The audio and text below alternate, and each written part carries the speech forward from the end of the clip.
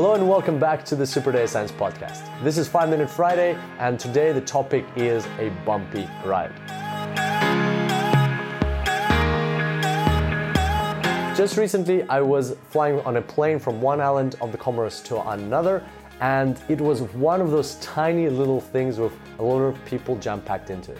By the way, if you're watching this in video version on YouTube, we're going to throw in some clips from this experience so you can get a feel for what it's like getting onto that plane and like lifting off and flying, what the scenery is like, and just get a feeling of what it's like to be in one of those things.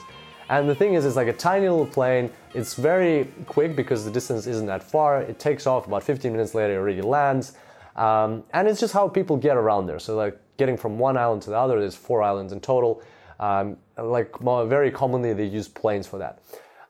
And the thing is, while it's very exciting and the scenery is great, it's a really fun ride, at the same time, because it's a small plane, it experiences quite a bit of turbulence. So it is kind of like a real life roller coaster. And that ties in quite well with today's topic, which is a bumpy ride. And before I decrypt this topic, let's talk a bit about what we've already mentioned before, and that is the importance of mentorship. We've had a 5 Minute Friday episode about mentors, and you've actually met 2 of my mentors already. So you've met Richard Hopkins. He was on one of the earlier episodes of this podcast, and he was also at Data Science Go last year. And you have also met Vitaly Dolgov, who was on one of the more recent episodes of the show and will be coming to Data Science Go this year, so you'll get to meet him in person there. And those are my mentors, but in addition to mentors, sometimes you can also have coaches. And so what is a coach? A coach is like a mentor, is a person like a mentor, but you pay for their advice, you pay for their tips and guidance. And I also have a coach. I just started this engagement, or started having a coach about like a year ago. I wasn't happy with the progress, so I stopped that. And now I restarted it again with a new coach about a couple of months ago. And I'm very happy with the advice, tips, and guidance that he's providing me.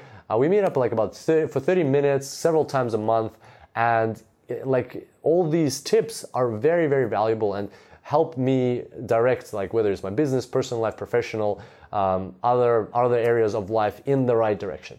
And so why am I bringing this up? Well, first of all, I wanted to share like what coaching is all about, and that it is quite important. It's another way of getting guidance, kind of like in sports, you can have a coach. Why not have one in life? But the other thing is that the content for this 5 Minute Friday, or the idea behind this episode actually comes from my coach. And we were discussing once, like a few weeks ago, how to plan your days and weeks. And specifically, we're talking about setting goals for a day and setting goals for a week.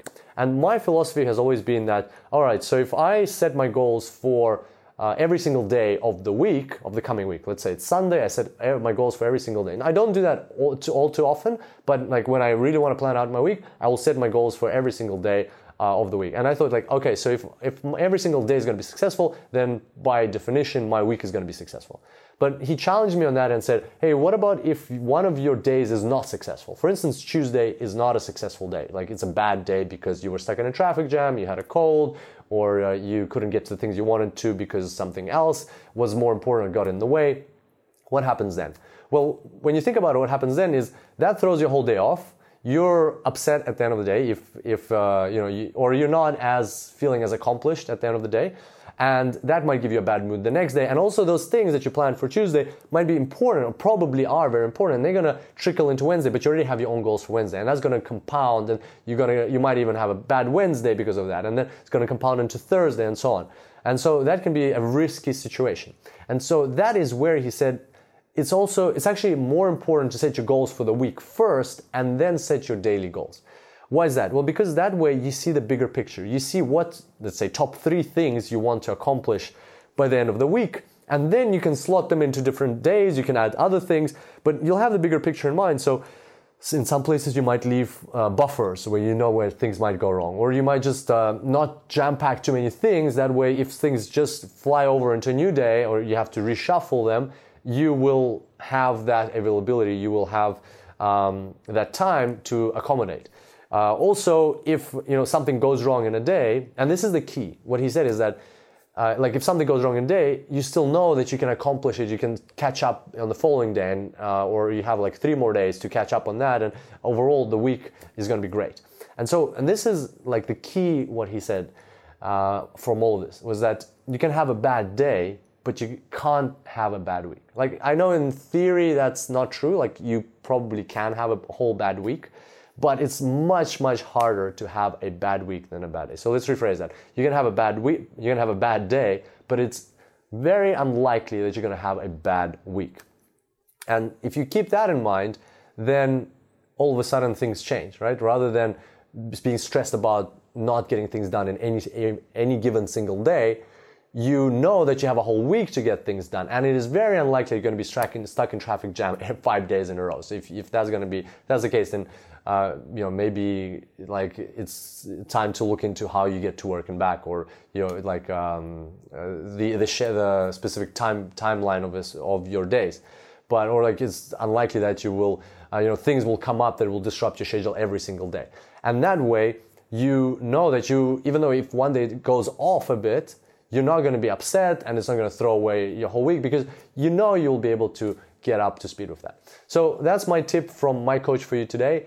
When you're planning out your next week this weekend, or maybe you do that on a Monday, when you're planning out your next week, think about that. So rather than playing out every single day, if you have that habit, try to think, all right, what am I going to accomplish this week? What are the top 3 things that I'm going to accomplish by the end of the week? And once you have those, then dive deeper and put them into every single day when you're going to work on each one of those. Hopefully that's going to help you out, and I can't wait to see you back here next time. Until then, happy analyzing.